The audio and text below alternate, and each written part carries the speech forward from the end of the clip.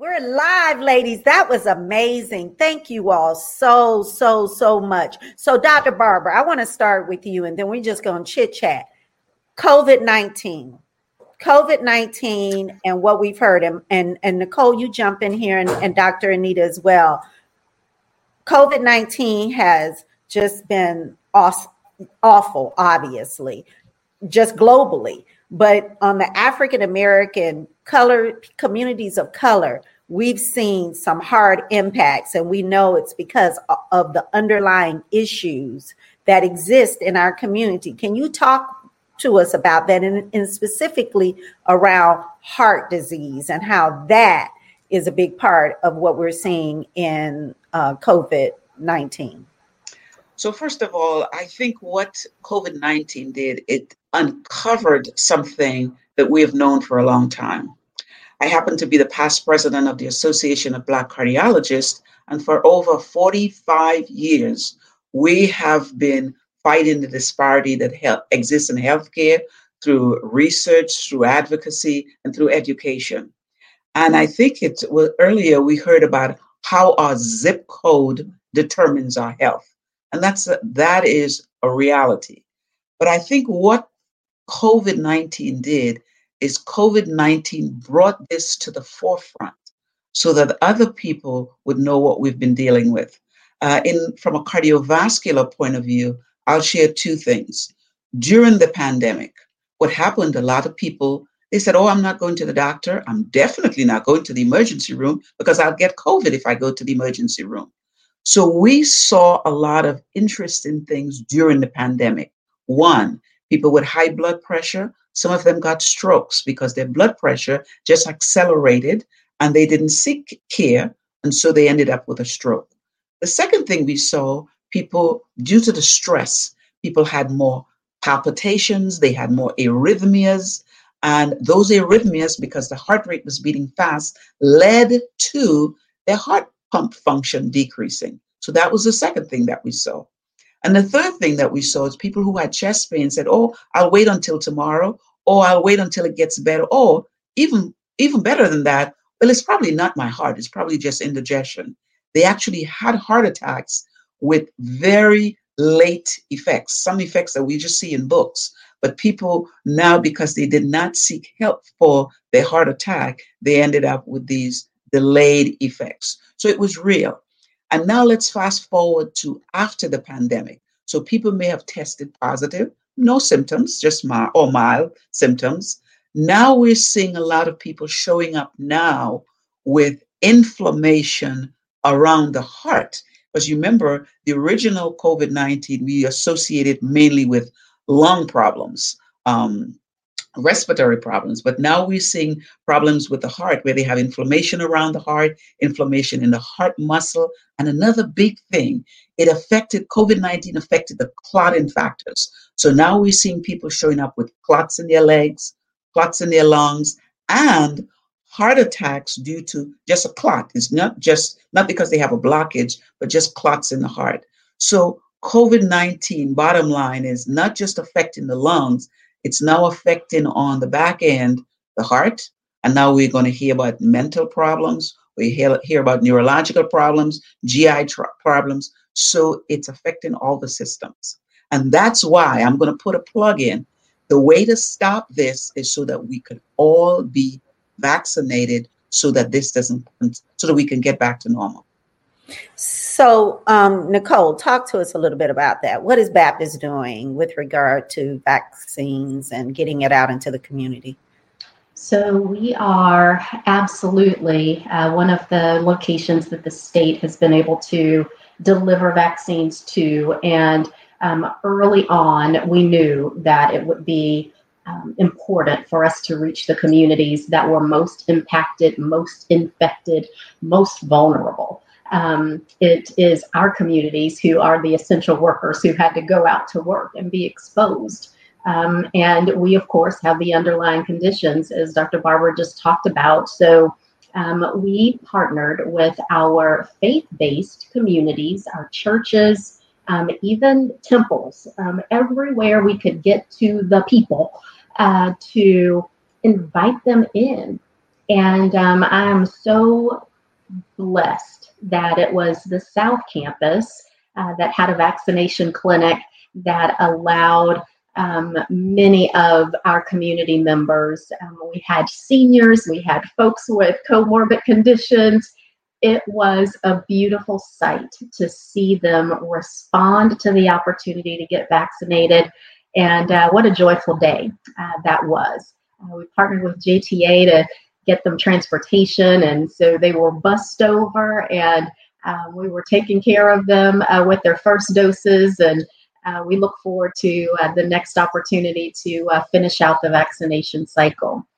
The other thing that I'll say is just really grateful that there are so many African American physicians who have stepped forward and, like Dr. Barbara, made themselves available to deliver trusted, fact-based, scientific information to counter the social media stuff that we often have access to, or the rumor mill that you heard from your friend and family and what have you. So it is really important that our clinicians, our trusted providers continue to give information to those who may not have access to the facts.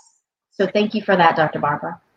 Well, I was just looking Barbara, you're on mute. There you are. I was just going to ask Nicole a question. I saw some statistics last night that was really troubling, where it said 60% of whites are already vaccinated and only 5% of African Americans. And the thing that I'm concerned about with that is that, some African Americans don't have access to computers where some people are requiring them to sign up. So I was just wondering if part of your program, if there are people that are actually calling on some of these people, because how else would they know when it's their time to be vaccinated? And that's one thing I'm concerned about, people who don't have access to the regular electronics to sign up for the vaccination. You're exactly right. We actually depended on the faith leaders to connect with their congregations and deliver the message. And so we were able to get multiple folks in that way. But you're exactly right, highlighting a really important challenge that we're going to have to overcome if we are to change those statistics. But just to be clear, of the folks that are vaccinated, 60% are white and 5% are African American, because the entire population, as you know, only about 2% of America has been vaccinated. So I just wanted to clarify those numbers. That's a lot, y'all. And I don't know, I'm sitting here right now thinking, how can we help with that? How do we get the word out? I know my mother-in-law, as you know, Nicole, who lives right downtown Jacksonville in a seniors center. How we got it is Kim Barbell Johnson, Dr. Barbell Johnson. She called me up. She said, has your mother-in-law got her vaccine yet? No. Okay, go to St. Paul's Church on Sunday at 2:20. And she's today going for her second vaccine because it was Moderna a month ago at, the same day we had the Sistah Covenant. So that's how she knew, because she's not on social media. She doesn't have a smartphone. She's not on any database. So we got to do something. I don't know what to do. Anita, what are you seeing in South Florida? What are y'all doing effectively in that community? So we're doing the same things. Faith-based organizations are involved. I'm actually scheduled for my vaccination today at one of the local churches. My staff actually went to one of the public health clinics, but it's a matter of spreading it mouth to mouth. Spreading it from person to person, word to word, whatever, person to person. That's what I was trying to think of. But we're actually, the Black doctors are involved as well. We have some of the local organizations, Delta, Sigma Theta, the Links Incorporated, and some of the politicians are involved in getting the word out to seniors so that they can go to some of the public health clinics that are local here. And for me, from a physician standpoint, because I'm a part of that community, I'm actually giving names. If I have patients that want to get the vaccination 65 years and older, I'm sending them. If they're healthcare workers, I'm trying to send them to the local. So it's actually taken all of us, the hospitals, the clinics, the politicians, local organizations, physicians, just to link together to get this done so people can get vaccinated. And it's going to continue to be that way because hospitals are going to be not the places that first doses get delivered going forward. The state of Florida has decided that they're going to partner with Walgreens and CVS.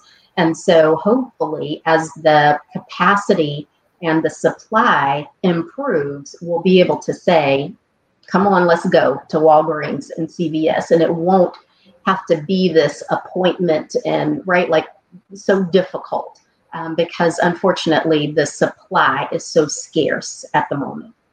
So go ahead, Dr. Barbara, and then I have a question. You're on mute, Barbara. Barbara, you're on mute. Yeah, I was going to say the other thing is that we have to, in our messaging, debunk all the myths that are out there. Because even as we encourage people to go, they say, oh, well, they're trying to experiment on us Black folks. None of us were in the trial. Yes, there were African Americans in the trial. And I tell people the amount of African Americans in this trial is actually more African Americans that were in some of the trials that tested some of the medications you take now for heart failure, blood pressure, cholesterol. So it's not been a new problem where there are not a lot of African Americans, but they were 10% in both the Pfizer and the Moderna trial. The other thing is to emphasize the fact that the vaccine is safe. It's effective, 95% on both of those. And now the new one that's coming out, it is free. And finally, there are some mild effects. I mean, the pain at the site of the injection, you may have some mild flu-like symptoms 24 hours, but Tylenol could take care of that. And that is minimal compared to actually getting COVID-19. So I got to go here, guys. So we hear all the conversation around Publix, and you just mentioned Walgreens. Is this good for us? And when I say us, our community, because we can get the vaccine at some point. But is this going to set us up for not having access in some of our communities? Because on northwest side of Jacksonville, and I grew up in Miami, Anita, so I have some zip codes over there, South Florida I can mention. There's one Publix in northwest Jacksonville, and I lived on South Jacksonville for years, and Brenda knows which Publix I'm talking about. But in South Jacksonville, there are 5. I could all but walk to them all. Do you understand where I'm going? There is no, I'm trying to think of the Walgreens in Northwest Jacksonville. Maybe there's one. So outside of the church, that's what I just heard. I heard you say they're going away from the hospitals. How is the Black community going to get vaccines? Well, I have a thought. I think the church is one place, but I think they have to go where we are. And I know we're talking about Blacks, but another big group, it's the Latinx community. And exactly. And the problem with that community is the mistrust and the fact that if they show up somewhere, it may uncover things that they don't want uncovered. So we have to be sensitive about that. So we have to go to where these people are. And like I said, African Americans, they may not go to the doctor, but they love to go to church or places of worship. And so I think it's a great idea to start there with places of worship. And I also have a thought. One of my thoughts is that Black physicians have to stay engaged. Mm-hmm. We are the ones who come in contact with our community. And so if we can stay engaged, we can make sure that our patients and our community has access, whether it's doing radio programs, whether it's just touching the people that you touch. So I think by keeping us engaged and having us as advocates, I think that's made a big difference. So whenever there's access in our local community. Some of the doctors are texting me and say, look, there's access at this church. They have 600 shots. Do you have any patients that need it? This public health clinic has 1,000 or 500. Do you have anybody that needs to have the vaccination? So it involves all of us. Like I said before, we as Black physicians have to stay engaged, and we have to be advocates for our patients in our community. Agree. Thank you, Dr. Anita. We need you at the table. Nicole, we need you at the table. Yeah, no doubt. I would also say that our community civic organizations, our sororities and fraternities, all of us have to be there advocating for our people and connecting, because the policymakers are not in a place, let me call it that way, to get it done the way we know we can get it done. So thank you for connecting folks. So Dr. Barber, one of the questions we had, Anita had with regard to sleep apnea. What was that question, Anita? You want to ask that? Sleep apnea as it relates to heart disease? Yeah, that was the question. Mm-hmm. She's board certified in sleep medicine, so I know she can answer that too. Yeah, this is my favorite topic, actually, because I always say sleep disease is a sleeper in heart disease, because no one thinks about sleep as having anything at all to do with heart disease. I'm one of the few that's double boarded in both. And it was because of the link between sleep and heart disease. First of all, how much sleep do we need? Well, 6 to 8 hours a night. I know as women, we do in so many other things, we may not be able to get 6 to 8 hours, but there have been studies showing that if you don't, or if you get less, that can actually lead to mild atherosclerotic heart disease. So that's number one. But the other big one, and I think, Anita, that's the one you asked about, was obstructive sleep apnea. Well, what that is really is when you're sleeping, you stop breathing for at least 10 seconds. It could be complete obstruction or incomplete obstruction of your upper airway. People who snore are much more likely to have obstructive sleep apnea. And although men are more likely to have obstructive sleep apnea than women, there are lots of women that have obstructive sleep apnea.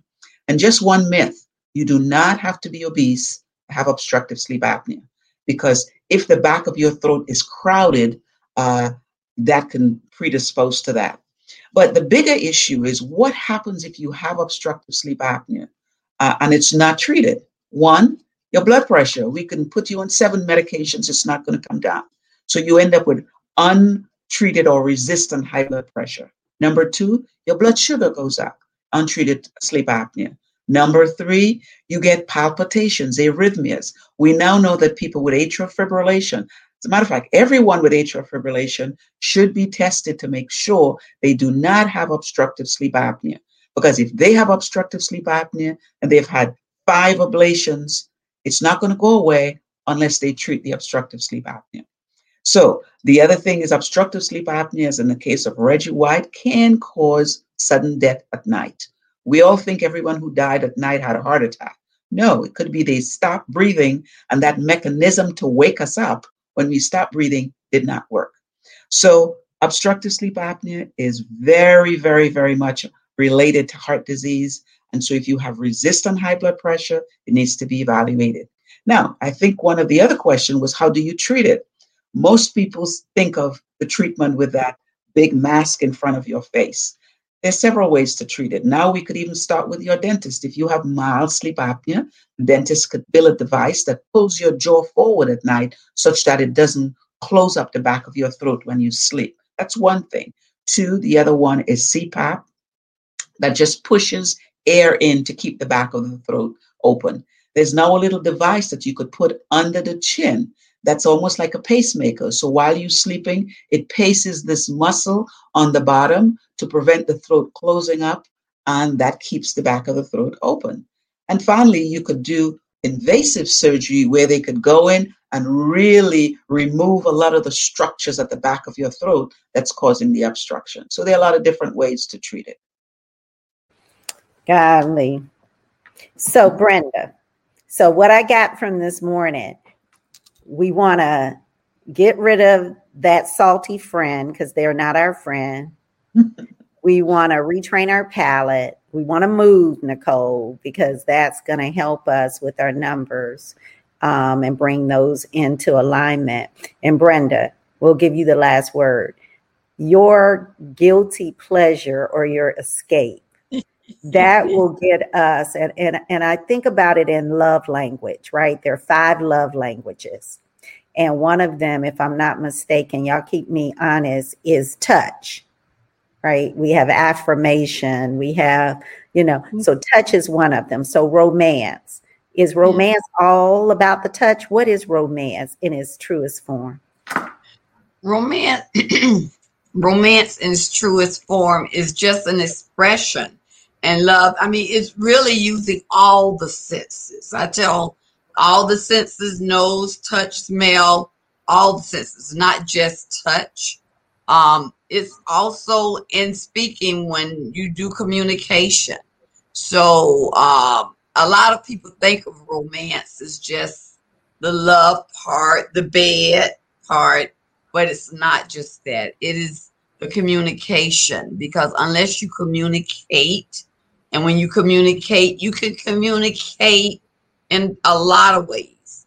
But no, that's it. I mean, it's not just the touch, but it's just the feeling. And it's not just the physical feeling, it's the mental feeling as well. So, and that's what we're talking about, the whole person. And as women, we have to be whole before we can be the S on our chest for everybody else, right? Yeah, that's true. Yeah. You guys are just beautiful. Thank you so much. I really sincerely mean that. All of you, thank you. And when we're on the other side of this pandemic, we will come together in a physical space and we'll celebrate all the success of what we're all doing individually and what we're going to do to help our community and women be our best selves. Thank you, Dr. Barbara. Thank you, Nicole. Thank you, Brenda, for joining us today. And as always, thank you, Dr. Anita. Love you all. Enjoy your day. Thank you, JC. Bye.